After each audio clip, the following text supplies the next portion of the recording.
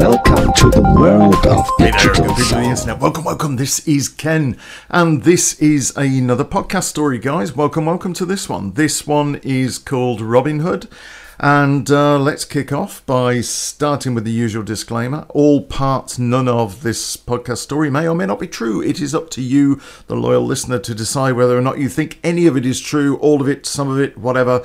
Any comments you've got, put them in the comment section on the YouTube video that is going to go up on the Ken channel. And let's just disclaim this as well and say that all characters are fictional unless stated otherwise. All situations are fictional unless stated otherwise. Okay, so this one is called Robin Hood, and I'm bringing this one to you by popular demand. Shall I call it popular demand?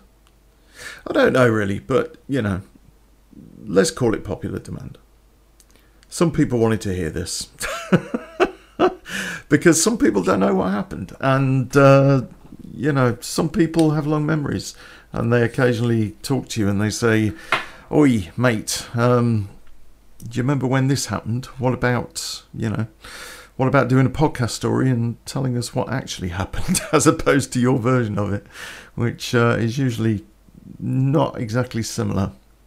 Okay, so let's go back, right? And I'm going to start by saying, if you've never heard a podcast story before, go back, listen to the other podcast stories. You will understand where I came from, where this series came from, and what we're talking about, you know, because, I mean, we are going back to the 80s. We're going back to the 80s Coventry, in fact, when I was a young man on the fringes of being a wannabe gangster, fag-end gangster, as they used to call us.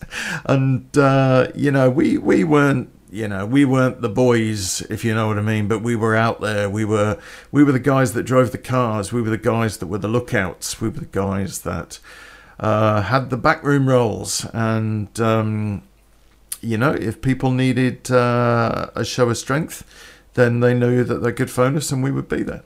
Along with my day job, which was repossessing cars. That bit is actually true, by the way. that bit. I'm not going to confirm anything else, though. It'll get me in too much trouble. Okay, so this one, God, we're going to go back to 1988. A lot of you weren't even born in 1988. I was 23. Now, at 23, I'd become a little bit of a figure in my sort of circles and the people I hung around with, and I'd gained some respect by the time I was 23, and that was never an easy thing to do, especially amongst the family. But and by family, I don't mean my family. I mean the family that ran Coventry at that time. And you know, people started to know my name. People would say hello to me. Had a good reputation. You know, they knew that they could rely on me for a favour, that I was predominantly a nice guy. And I wasn't violent. I didn't get angry with people. I didn't pick fights. I would, you know, help old ladies across the road. But yeah, I was doing loads of illegal shit all the time, you know. Taking cars to order and, you know, occasionally turning up somewhere where there was a show of strength needed with a 6 Sauer 9mm in my pocket. You know, these things happened. So I would count myself as being a nice guy. So for me, 88 became a fantastic year, a real kind of milestone year. I drove a really nice car. I had an Audi. And it was a Quattro, and it was my car. It was legit, one of the few cars I had that was. It was all decked out with the Quattro stickers and everything else. The car was absolutely gorgeous, and I loved it. It was taxed, it was MOT'd. I had insurance for the car. I had a driving license. It was absolutely beautiful, and I loved that car. I almost to the extent where I became obsessed with it, because I used to get it cleaned about once a week, and that's just obsession, you know. Get dirt on it or a bird shits on it, and you're out there with the rag cleaning it, you know. So I was I'd kind of earned my wings, you know. I'd done enough work around my own circle for people to know me, to be able to rely on me. And I'd done enough work for the family to know that they could respect me. And they knew that I wouldn't bottle it. And they knew that I wouldn't walk away from a situation. And I knew what the risks were. And that kind of got me a lot of brownie points in those days. So in 1988, man, things were really, really cooking. They would give me regular work. I mean, whether or not it was babysitting work, whether or not they might send me down somewhere with 10 cars to deliver them to a port. They even trusted me to collect money. And that was very rare. There were very few people allowed to collect money. I mean, you know, quite often I didn't know how much it was. It'd be in some sort of a briefcase or something, and it'd probably be locked. So I never counted the money. I never, looked at the money. If I was told collect the briefcase, I'd collect the briefcase. If I was told to look in the briefcase, I'd look in the briefcase. You know, there were all of these things. Now, there were occasions when shit happened. I mean, let's go story within a story, right? I was sent over to Harwich, and there were 5 cars, and there were 6 of us because one of us was driving a minibus to bring us back. So we took these 5 cars over to Harwich. Just outside Harwich, we met our contact. We went into Harwich in the docks. He got us through the dock gate. We went over to this place where there were loads of these containers. And that's where the cars were going to go. They were going into the containers. They were off to somewhere. And these were, there were some nice cars. There were Jags and, Beamers and Mercs. There were some nice cars. And our job was to do that. And my job, as being the sort of coordinator of this, was to collect the money. Now, what I was told to do was collect... I can't remember how much it was now. Was it 25 grand? I can't remember. But anyway, it was a fair amount of dosh. And we delivered the cars. We shook hands. We did the biz. He handed over the money. I went to open the case. And the bloke went, "What are you doing?" I said, "I've been instructed to open the case, mate." He said, "What, you fuckers don't trust us? All the business I've done with the family and they don't fucking trust me." "No, it's nothing personal, mate. I'm just under instruction to open the briefcase. If you want to make a phone call and have a row with the family over it, that's up to you. I'm just going to do as I'm told." So anyway, this guy got really, really over the top about it.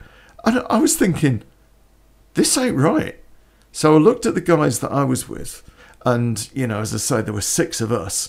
And there was about maybe 7 or 8 of them sort of stood around ready to take the cars. And... I said to the bloke, "Mate, I'm going to open this briefcase. Now, it's either going to happen with your cooperation or without your cooperation, but the briefcase is going to get opened." And the bloke went, "In case you hadn't noticed, mate, there's more of us than there are of you." And I looked backwards at the boys, and each one of them reached into the back of their belts and pulled out a piece and started pointing it at these guys. And the bloke went, "Whoa, whoa, whoa, whoa, enough. And I said to him, "Are you sure that's the briefcase you want to give me? Do you want me? I'm going to open the briefcase. Are you sure that's the briefcase you want me to open?" And he went, "Do you mind if I just check it first?" Well, he took the briefcase into the porter cabin. And he was gone about a minute. And he came back out and he said, "Here you go, feel free." I opened the briefcase. And sure enough, there was the money in the briefcase. I don't know what was in the briefcase before he took it back to the porter cabin. But I do know it wasn't 25 grand. Whatever it was. Or it may well have been ucky money. I'm really not sure. But the family got to hear about that. Because our contact down there in Harwich was the family's contact. And he told them. And the family basically, told these guys that they'd done this bit of business with. They wouldn't be working with them again. And they would make it known that they were bent. And, no honour, and all the rest of it. So, anyway, but I got much kudos for that. Much kudos. I can't remember how much that was now. Did we get... I mean, you've got to bear in mind, this was 1988, That was a lot of money back then. You 1988, you could buy a house for 35 grand, you know? So it was a lot of dosh. So, you know, and we did well out of it. I mean, we got, you know, 1,500 quid between us lot. So, yeah, weren't too bad. Anyway, so chewing gum's been popped in, by the way. I do this occasionally. So, you know, the family got a little bit of respect going on for me, and they knew I wouldn't shy away from it if it happened. We've been in, if you go back over a few of the podcasts, we've been in situations where, you know, I'd been fired at, you know. I'd been fired at with pistols. I'd been fired at with a shotgun. You know, shit had happened to me and I hadn't bottled it. I stood my ground. And I always had an attitude that, you know, this is the life we lead and we get rewards from it. There's a price to pay for the life we lead, and that is the gamble. And we gamble every day with what we do. We gamble every single day. And if we lose one day, we've been lucky so far, but if we lose one day, we lose. And some of us did lose, and some of us paid the ultimate price. As, you know, if you go back on some of the podcasts, you'll find out. So, let's go back to Robin Hood. Okay.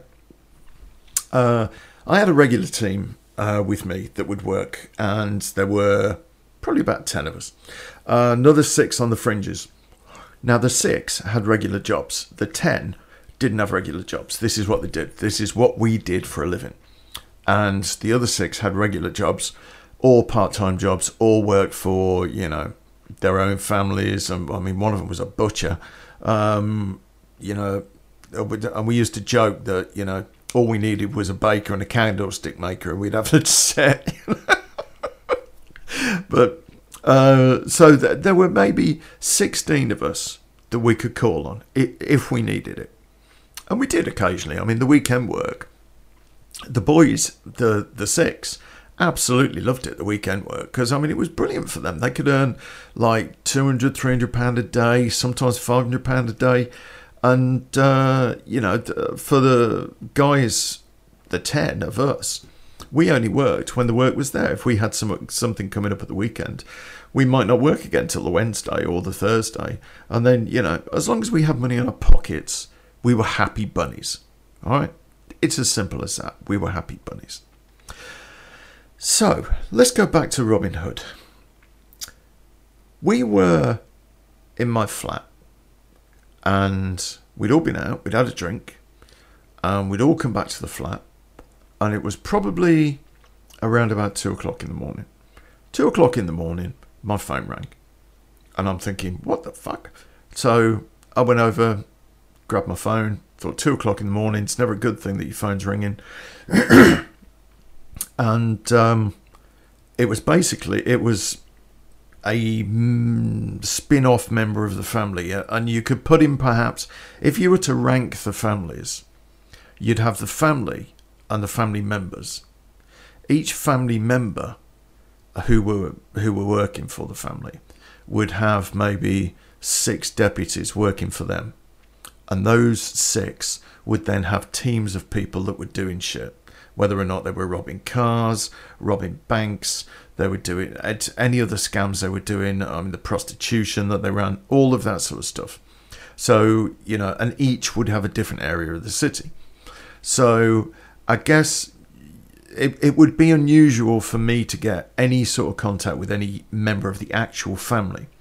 The best I could probably do would be contact with one of the family's deputies.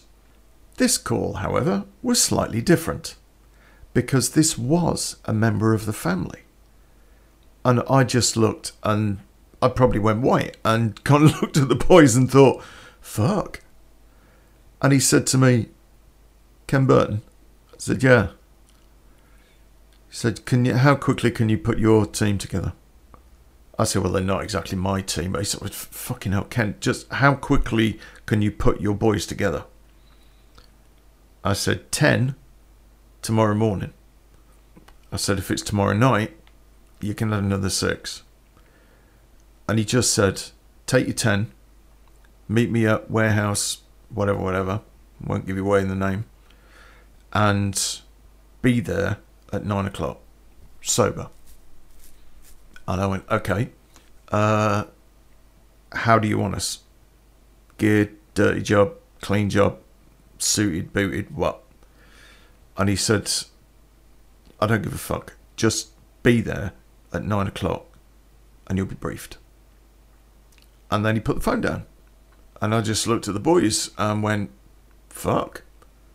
And one of the boys went, who was that? And I told him and he went, fuck. I said, you ever spoke to him before? No. But he fucking knows who I am. Bloody hell. So what do you think then, boys? And the boys went, I think we need to stop drinking.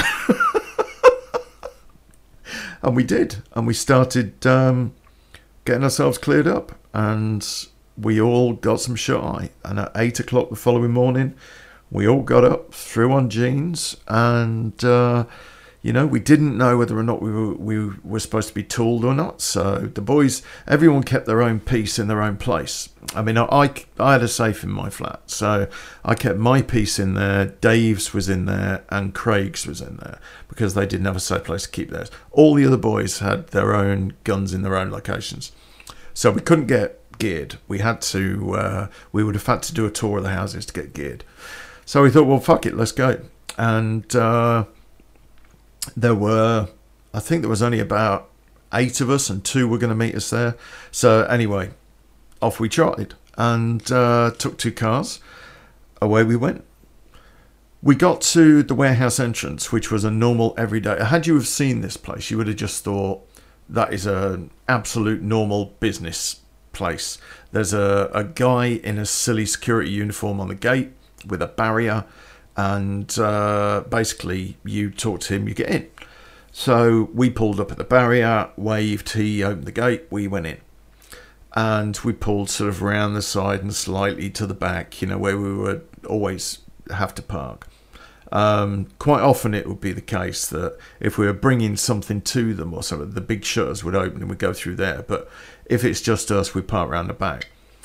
Well, to my surprise, there was no space around the back. And me and the boys looking at each other going, what the fuck, He didn't, I mean, there was no way he would have kept like 30 bent cars, in one of his, or even around one of his warehouses. In one of his warehouses, maybe, but no way was there going to be like bent cars around one of the warehouses. So, and I recognised a couple of the cars. And we had to park up and block a few people in. We went to the back door and we knocked on the back door, and door opened. We were looked at by somebody I recognised, guy that worked for the family. He was suited, booted and geared. And he then let us into the door that was behind him, because it was a little like opening. And there was the warehouse. Now the warehouse was, as you see any warehouse, think of an empty warehouse. Completely empty. And this thing could have you could have put, size-wise, maybe 50 cars in this thing. And it had a porter cabin one end with another porter cabin on the top of it. And those were the offices. Well, there were no cars in there. And there were no racks of shelving or anything like that. There were a few boxes dotted around. What there was about 60 people. Most of which I knew. Most of which I recognised.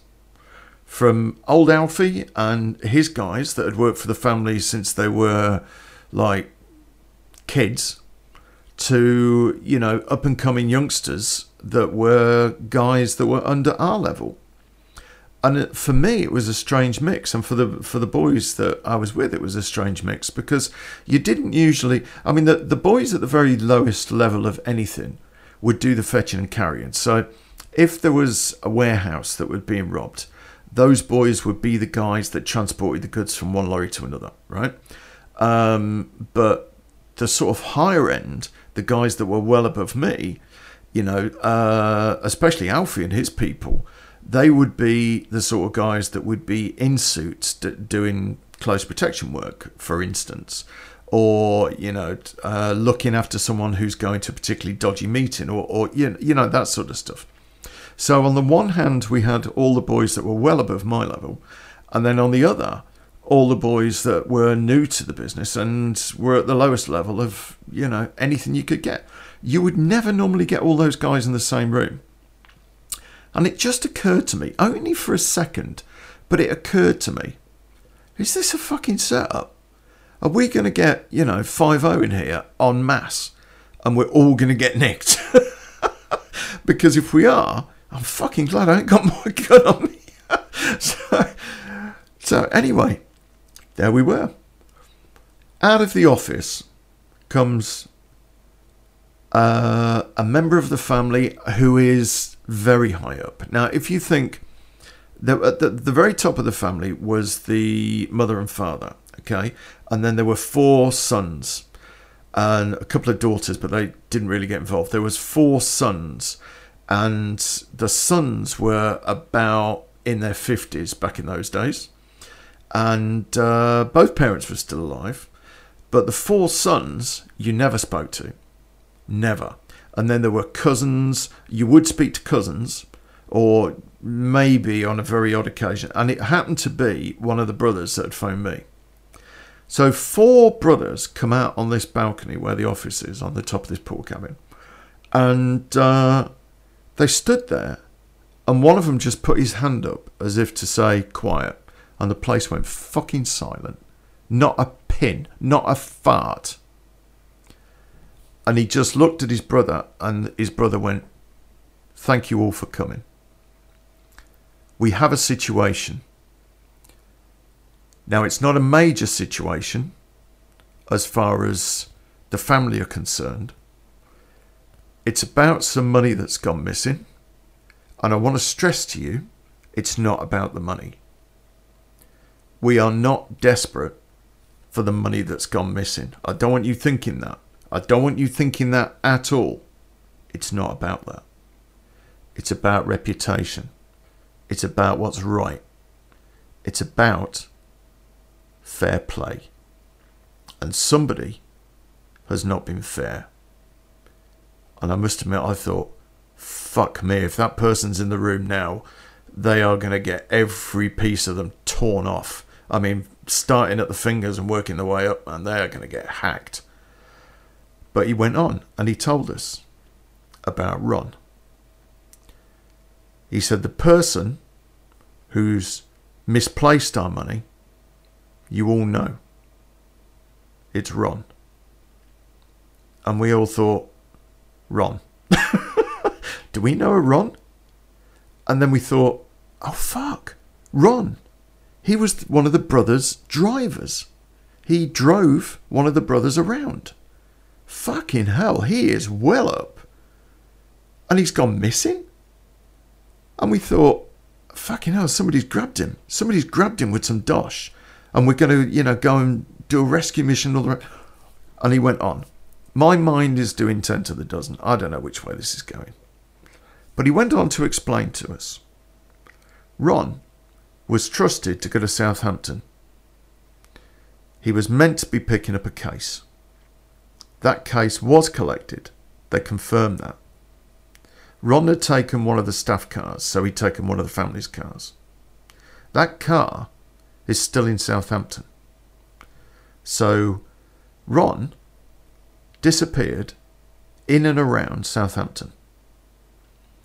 And we're looking at each other thinking, fucking hell. And he said, the thing is, we assumed that this was some sort of takedown. We were ready to deploy for a takedown. We were going to find every snot-croaked fucking wank in Southampton and shake him until his dick fell off. But that was not the scenario. What we found out subsequently is that Ron paid cash for a car at a dealership not very far away from where he dropped off our car and then disappeared. And we all looked at each other and went, fucking hell. You are kidding me. You are kidding me. That is like, that's a death sentence. It's a death sentence, and we were just waiting for the announcement. We were just waiting for, if any of you see him, please rip his fucking head off. But we didn't get that. What we got was this. The family went on to tell us, this was another brother, that they'd done all their investigations. They got everybody that they know on the case. They were trying to work things out. They'd got people in the nick who had CCTV they could access. There was CCTV at service stations they could access. And they had people everywhere. Literally everywhere. Now, the whole thing had happened a week before that meeting. A week before we ended up in the warehouse. But everyone had kept silent about it. Until they got a lead as to where he could possibly be. And the family member went on to tell us that the car came off the motorway and was abandoned in Nottingham. But another car was purchased in Nottingham by a guy who meets Ron's description. So it's not the case that this is some sort of takedown. One of our own has turned thief and has walked off with the money. And then he went on again to tell us, it's not about the money. No one is desperate for the money. This is about honour. It's about loyalty. It's about respect. So, the three brothers went off. The last brother stayed on the balcony and said, okay, this is what's going to happen. My guys are going to come and see you. We're going to break you into your teams. We are going to do Nottingham and every fucking surrounding area. We've got and we've tested CCTV all around Nottingham. CCTV wasn't that big in those days. You could drive down the street without being seen by CCTV, not like these days. But they had checked all the motorways. They checked everywhere. And everyone had been looking out for this car. Their contacts in Nottingham had looked out. And, no one had found this second car. So that's what we were looking for, the second car. And what he told us was we were going to be dividing into teams. We were going to be expensed to go to every B&B, small hotel, medium hotel, garage, workshop, everywhere that we could find within a certain area. And the whole of Nottingham and surrounding areas had been divided up into 23 different zones. And each team was going to be given a zone. We were also told money is no object. We're going to put you there until we find him. So be aware that you might be away from your families and your loved ones for a little while. And then that was it. He went back into the office. We all started to chat amongst ourselves. There was a load of people walking around with coffees. Everyone was going on about it. Everyone's going, I can't believe it. Ron was such a good bloke. Now, I knew a bloke who was there, and we called him Alfie. It wasn't his name, but we called him Alfie after the film. And Alfie, he was definitely higher echelons. I mean, he was one of my mentors, one of my mentors. He was the sort of guy I looked up to as a kid. He was the sort of guy I really wanted to emulate because he'd made it. As far as the family were concerned, he could do no wrong. He had so many favours owed to him that when he dipped out, retired, he could make a phone call and have somebody killed. It's simple as that. No questions, have them killed. He could do that. He had that level of power. And Alfie came over to speak to us. And he said, so what do you think? I said, well, I didn't really know the bloke. And Alfie said, I did. And not only that, but I've known him for 15 years. And he's the straightest fucking guy I've ever met. I can't believe it. I just can't believe it. This ain't right. This ain't fucking right. And that kind of stuck in my head, because I really, really trusted Alfie. And I'm thinking, well, if Alfie thinks he's a good one, and Alfie's a good judge of character, he's been in this business a long time, what the hell has happened to this guy? What the hell has happened to this Ron bloke? Now, I'd seen him. I'd seen him driving cars. I knew what he looked like. Had I ever spoken to him? I don't think I'd ever spoken to the bloke. But I certainly knew what he looked like. Within half an hour, 3/4 of an hour, load of deputies from the family came down, started handing out bits of paper. And the bit of paper that we got handed had my name on it. And I'm thinking, for fuck's sake, I'm not the leader of these guys. We're just asked to do it. There is no leader of our group. We're just boys together. But it had my name on it, and I hated it when that happened. It happened quite a lot. People just assume that if you get a group of guys, there's one guy who runs it, you know. And it wasn't the case. So anyway, we by that time had regrouped. We were 10, and we were given our zone, and we were told it had to happen the following day. We needed to be in a hotel the following day, and booked in, and then checking out every B&B garage and everything in the area. Go and work it out. So anyway, we all stuck around. Everyone seemed to be happy with what they were doing. Each team was given $2,000 for expenses, and away we went back to our cars and drove off. And our lot, we all went back to my flat. Well, we're talking amongst ourselves, working out how we're going to do it. I divvied up the expenses, and, you know, we were going to split our 10 up and, you know, and just do basically 2 teams of 5 and just go and divide our area up. So we're doing everything, you know, coming in from both angles.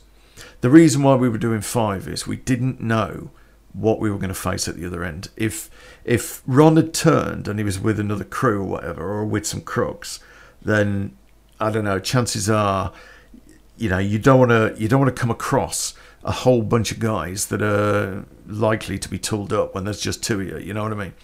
So we divided. We went 2 groups of 5, and following day off we went.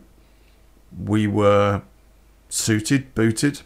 We'd had all the. Actually, it was quite funny because the night before, we're in my flat talking about it, and the girls were around because there was a couple of girls looking after my flat while I was gone, looking after the cat and that. And one of them was saying, "You know what? What are you guys wearing tomorrow?" And I said, "Oh, we're all going like smart, but you know, suited, but no tie." And she said, "All right, if you're putting your suits on, for fuck's sake, shave and have a haircut." I said, "Well, we're leaving in the morning." I said, "Well, I don't give a shit. Just..."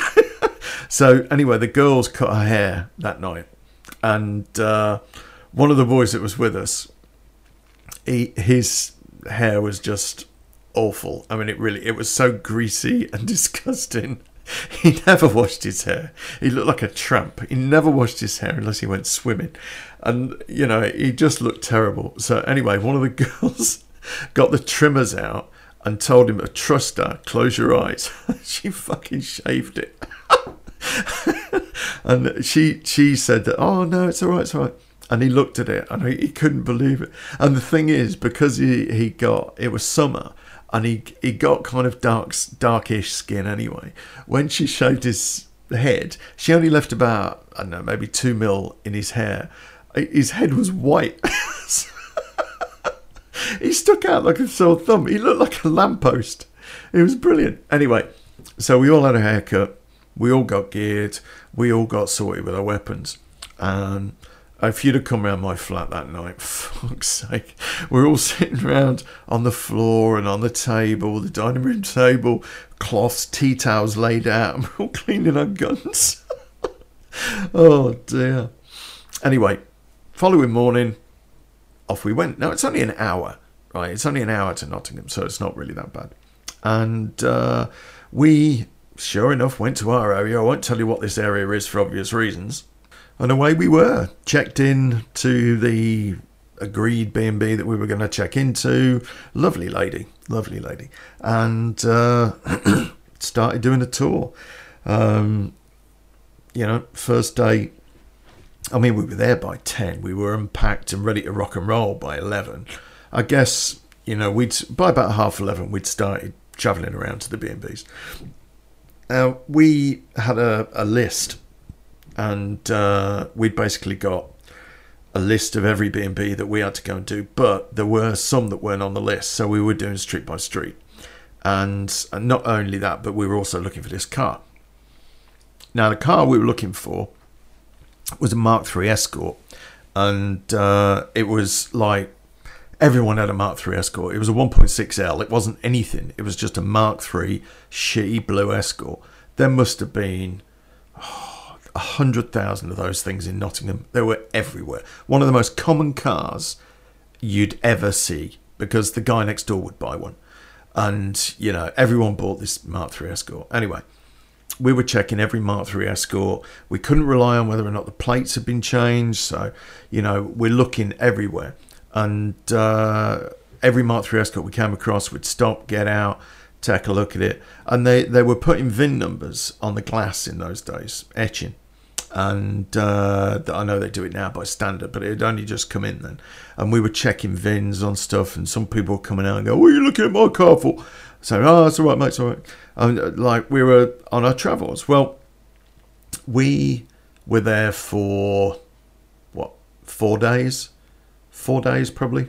And not a snifter. And we were doing this, we'd start our searches at 9 in the morning, and we'd finish... we'd come back, or we'd touch base at lunch, decide we were going to have lunch, and then touch base, decide which chippy we were going to or whatever.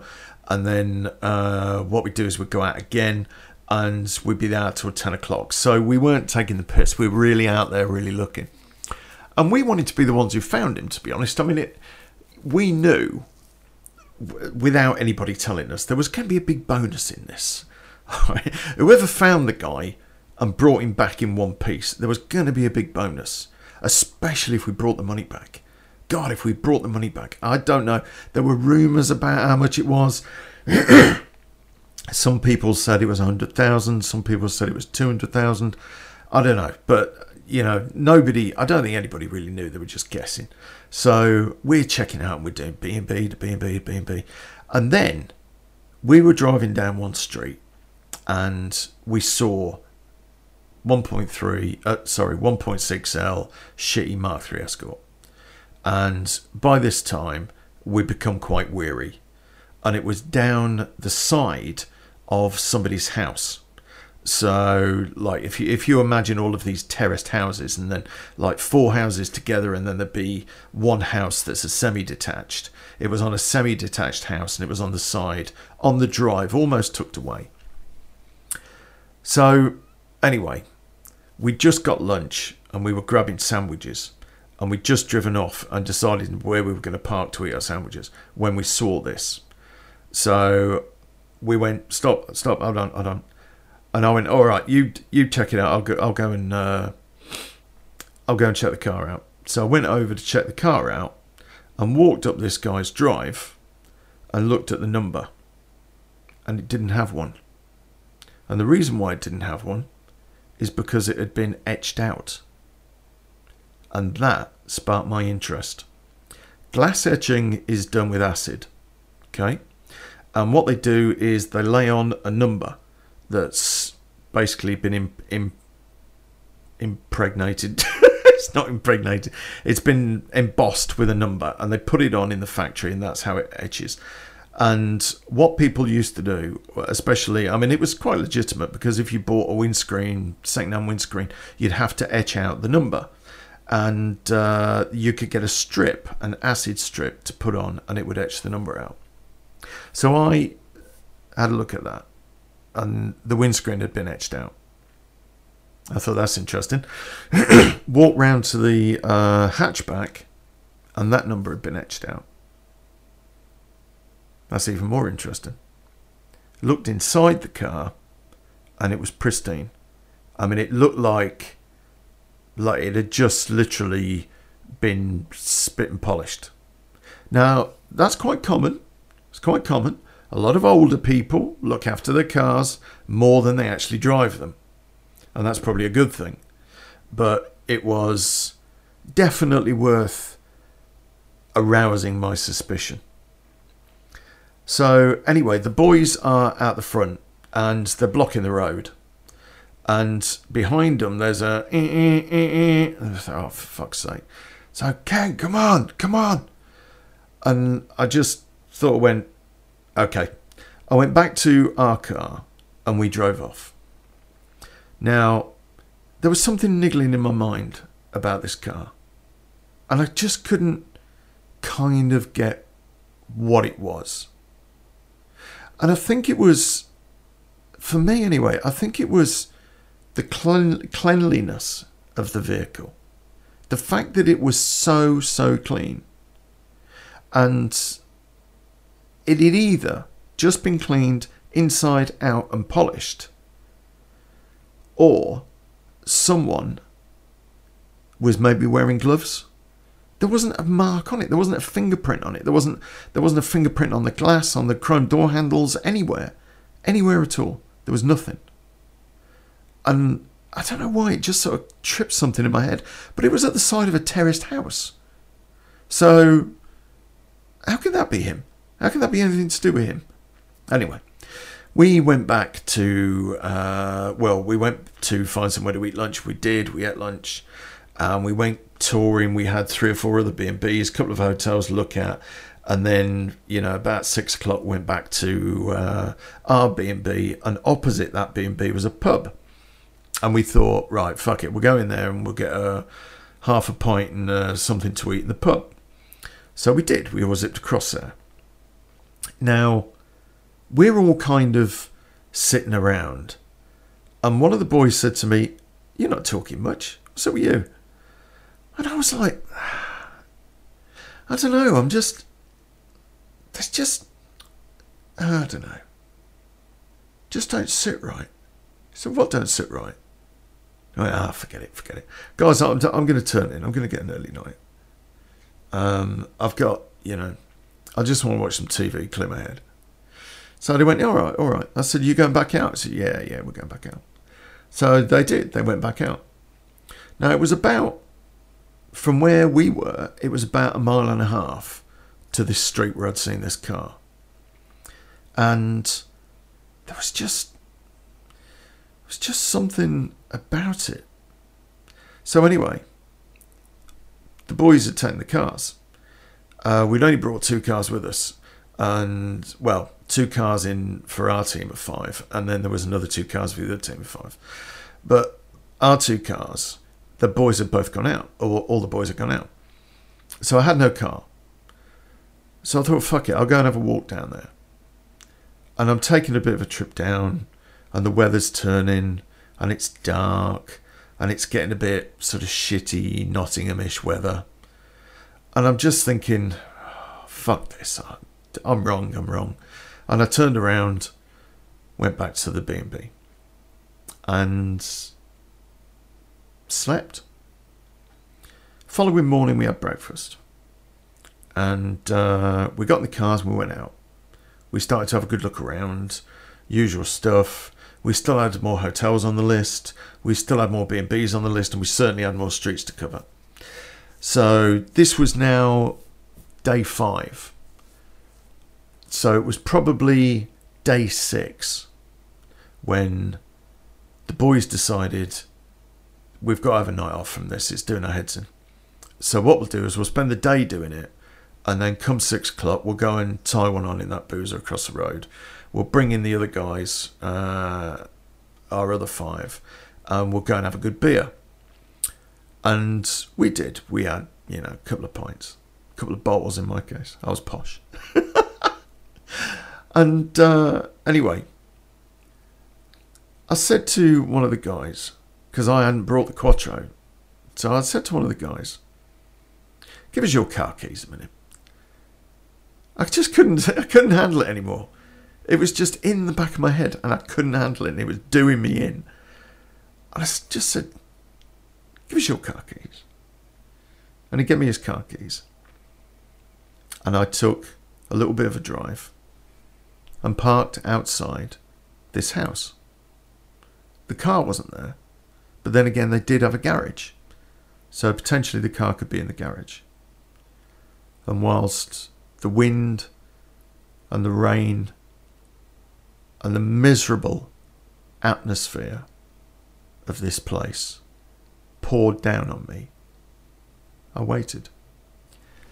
I sat and watched the rain hammering on the roof, pouring down the windscreen. And I just tried to contemplate why. Why would this guy do such a thing? I mean, there had to be a reason for it.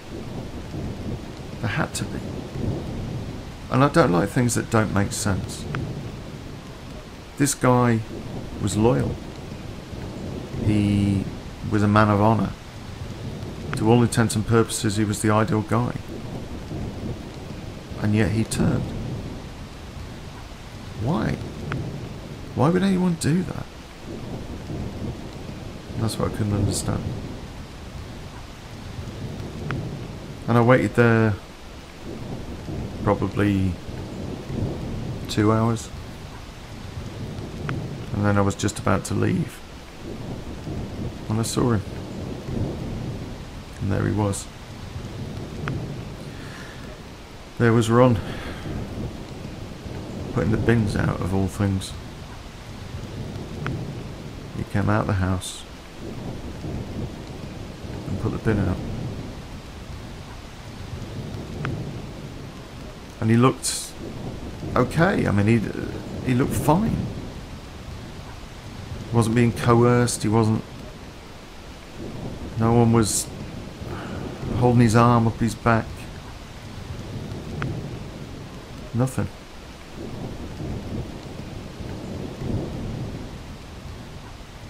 And then he went back in. I think I probably sat there for about another 10-15 minutes, contemplating the next move. I could see there was movement inside the house. I could see it from the bay window. And I thought, I could just go knock on the door. Just go knock on the door and say, why? Ron, why? But he'd spook. He would run. I didn't know if he was armed. I didn't know anything. So I went back to the B&B. I got changed. Then went over to the pub. The lads were having last orders. And they went, where the fuck have you been?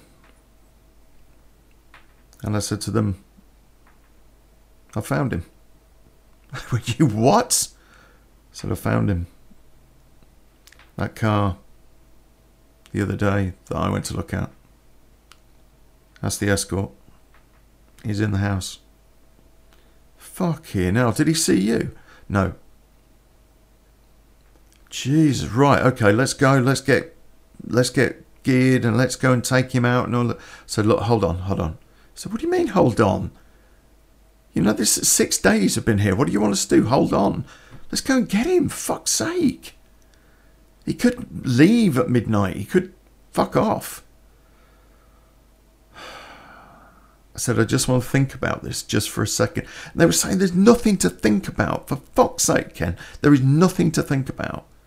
We go in now, we go in hard, and we get him out into a motor and away. I took a deep breath.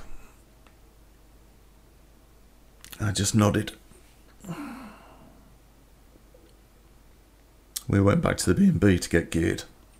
Within 5 minutes, everybody's ready. Everyone's outside and they're sitting in their cars and everyone is so hyped. The adrenaline is just pumping like you wouldn't believe. And I'm sitting there thinking, Jesus Christ, you know, I'm fine with this. I mean, I'm fine with this, but I'm still not going to get an answer to the question. Why? Why? Somebody has got to tell me why before I go in there and start pointing a gun at this guy, for Christ's sake. And everyone is just going, yeah, let's do this. Let's take this fucker down, Ken. Let's take him down.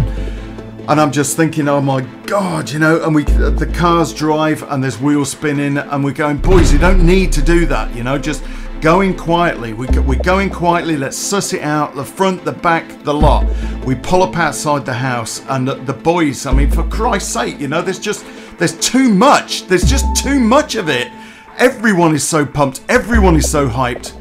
We're in 4 cars. We're coming from 2 different directions down this street, and then bang, screech of brakes, screech of tyres, and everyone for a mile radius knows exactly that we're there. And the boys leap out of the cars and run towards the house. Some run to the back, some run to the front, and it's just absolute chaos. There's no planning in this. It hasn't happened. And then it happens. Everything stops. Everybody stops. The noise came from inside the house. We know what it was. But so does everyone else. And we've got 2 choices. Do we stay? Do we confirm? Or do we leave before the police arrive? And we leave. And there's screeches of tyres and more noise, and we leave. And go back to the B&B.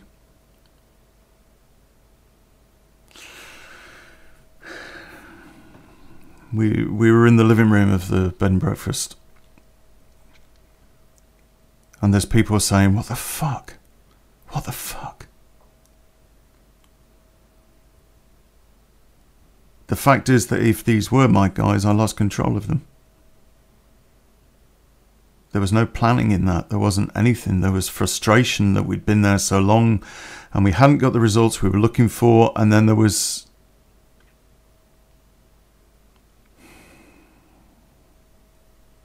nothing.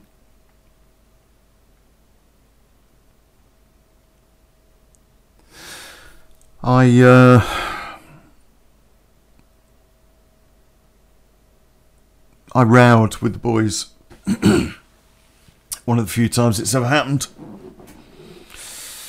I called them names. They called me names. I shouted, I'm going to get some fucking air. And I slammed the door. And went for a walk. I walked in the direction of the house. And when I got there, there were police cars, there was an ambulance, there were crowds. And I said to this guy, what happened? He said, I don't know, some guy shot himself. And as they brought him out on one of these gurney trolley things, I saw a woman stood at the door and she just looked destroyed. Absolutely destroyed.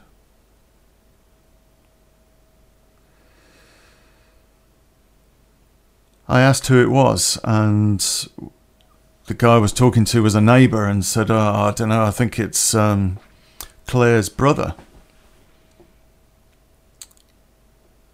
Who's Claire? Did Ron have a sister? What the fuck? I went back to the B&B and slept. Following morning, the boys are all down there having breakfast, and we basically... They apologised, I apologised. And they said, you're right. We talked about it after you went out last night, and you're right. This should have been treated like an op. This should have been ran. Somebody should have had a plan. But the end result's the same. I said the end result is not the same. End result is a man's dead. Because he looked out of a fucking window and saw a whole group of guys heading towards his house. Or what turns out to be a house he was staying in.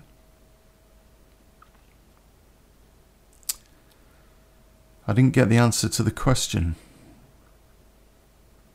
I found that quite annoying.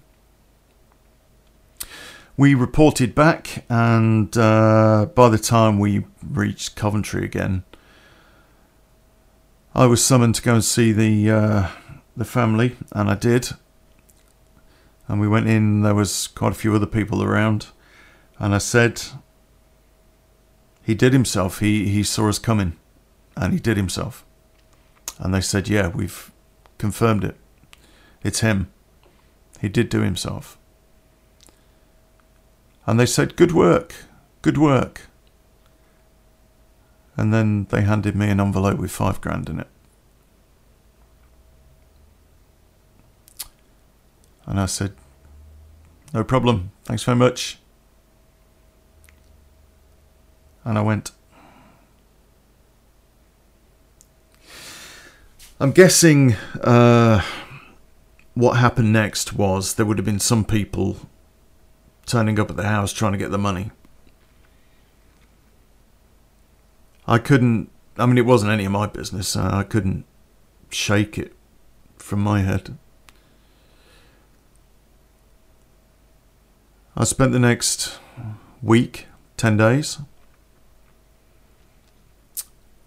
just thinking about it.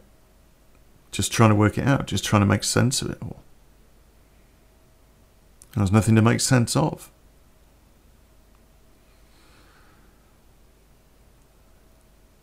Then I took another trip to Nottingham,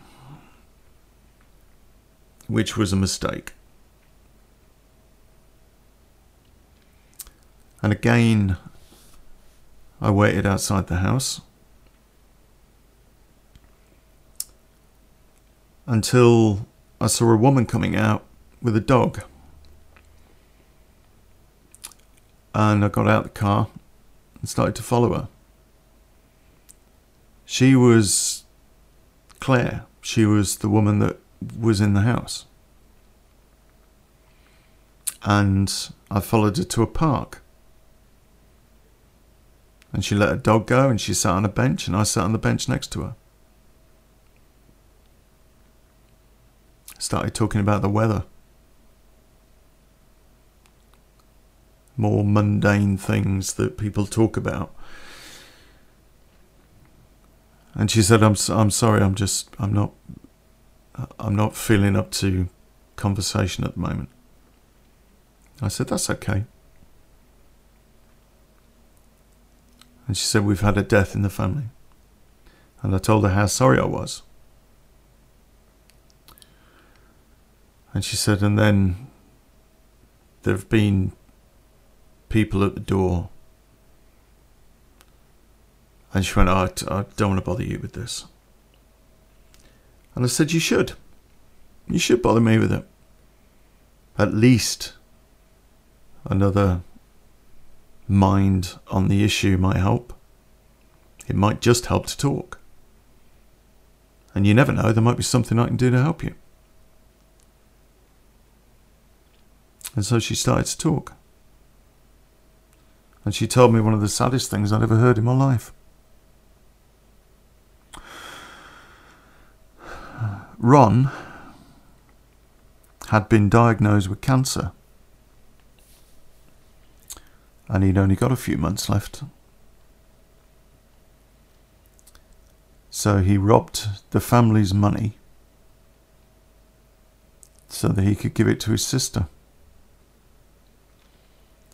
She was in a bad relationship, violent relationship.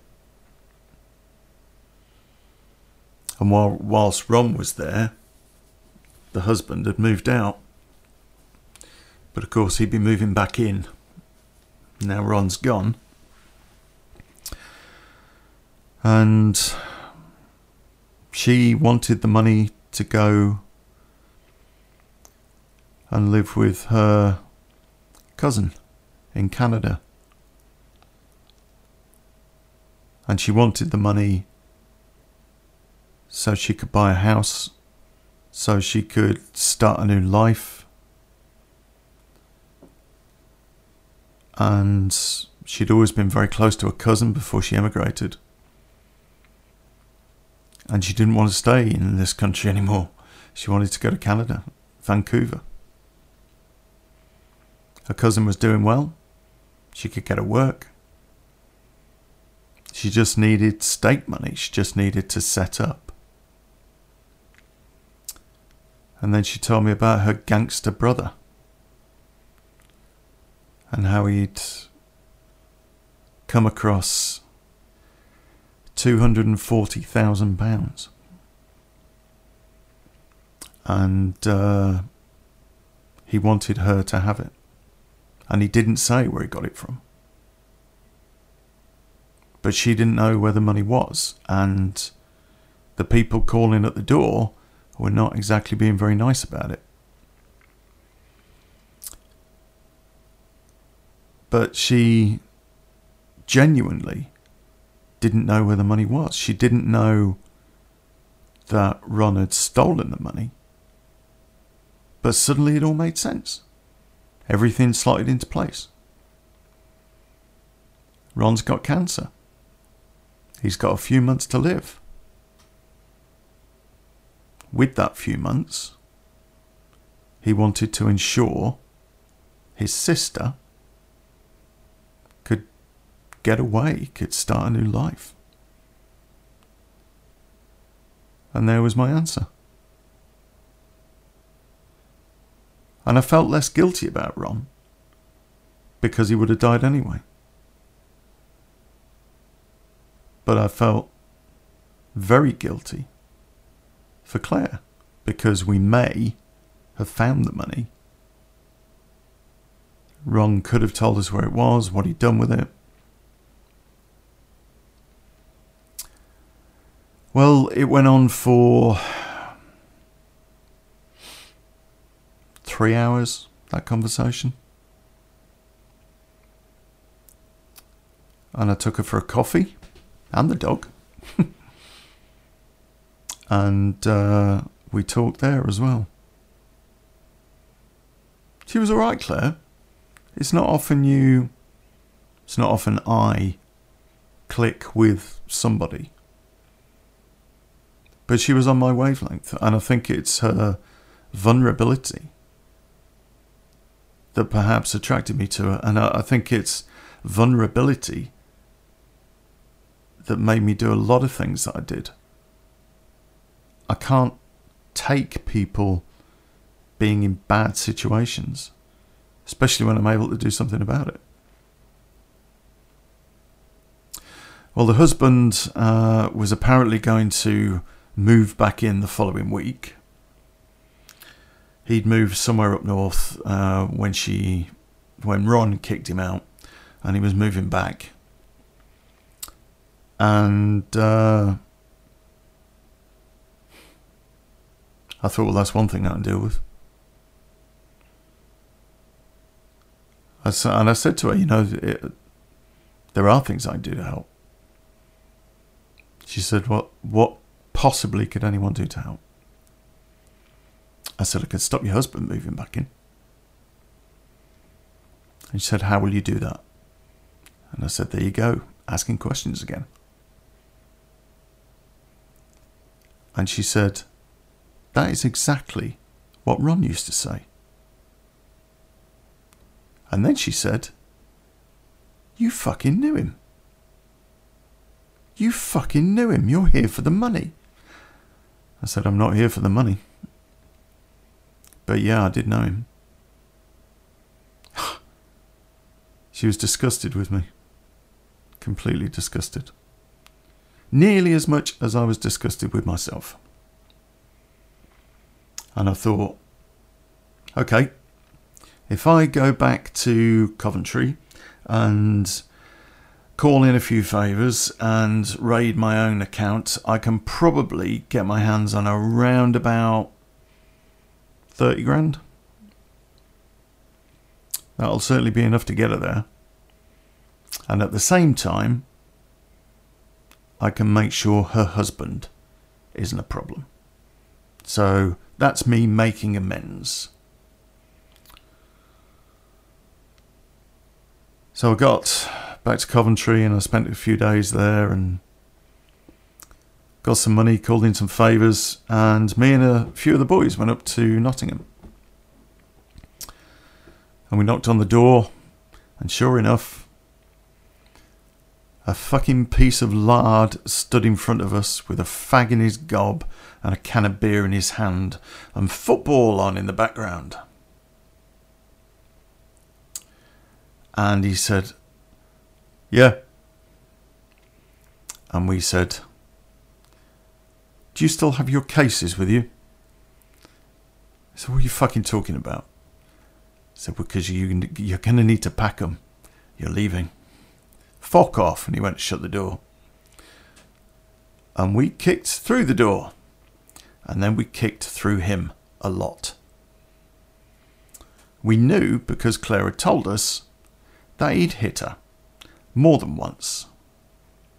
That on one occasion he bent her finger back until she did what she was told and broke her finger. We made sure that we repaid that favour. I don't think there was a finger left. I don't think there was much of him left. We'd taken an escort van with us, and after we finished kicking the 7 shades of shit out of the bloke, we put him in the van. And then we showed him some guns, and we said, "We are now in charge of Claire's safety, together with a lot of other people. If you come back to Nottingham, we will kill you. Please do not take this as an idle threat, and don't test us, because we won't tell you twice." And then one of the boys drove him off. No, 2 of the boys actually drove him off towards the train station, which is where they were going to dump him.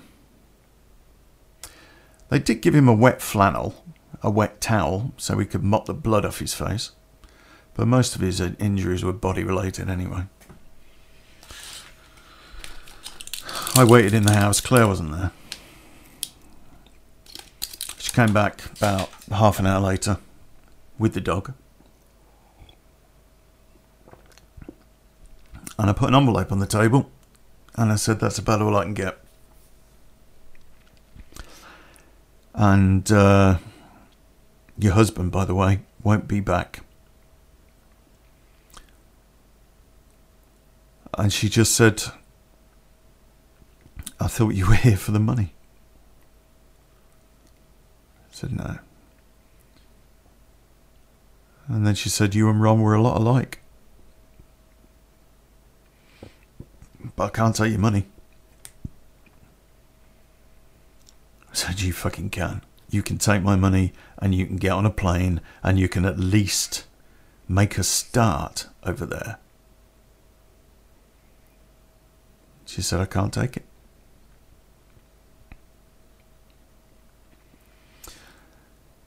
Well, we had a discussion for about half an hour. I left. Went back to Coventry. And then I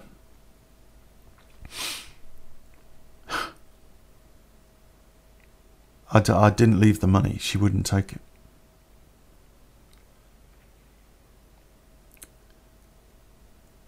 About 2 weeks later, I wanted to know if he was back. The husband. I didn't need the boys with me. So I took a trip back. She wasn't there. I went over to the park. And sure enough, she was sitting on a bench. I stood watching her for a little while, wondering whether or not I should go over. She didn't look very happy. She looked incredibly sad. And I stood there for 10 minutes. And then I popped over. And I stood there in front of her. And I said, "Do you mind if I sit down?" And she wiped a tear away. I didn't realise she'd been crying. She said, "No, please, sit down." I said, "Is he back?" She went, No. He's not back." I said, "Why the tears?" She said, "Because I'm going to miss my dog." I said, "Why are you going to miss your dog?" She said, "A parcel arrived. It had been halfway around the country, apparently, from one post office to another. But when I opened it," she said, "it was full of cash." She said, "I'm going to Canada. And I don't want to leave my dog."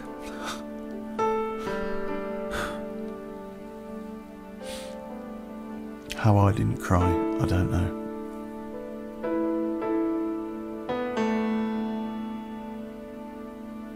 I said, "Do you want me to find him a good home?"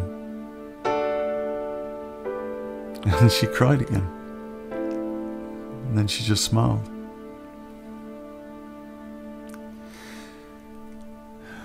The dog came back to her. She put the lead on the dog, handed me the lead, and kissed the dog on the nose. And then she started to walk off. She got about 10-15 yards. She turned and mouthed the words, "Thank you," with a bloody great big grin on her face.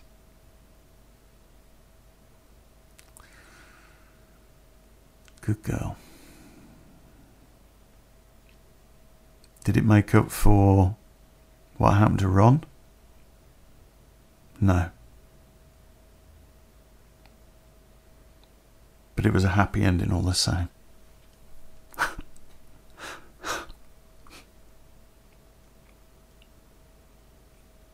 And we should all deserve a happy ending. Take it easy, guys. I'll see you on the dark side.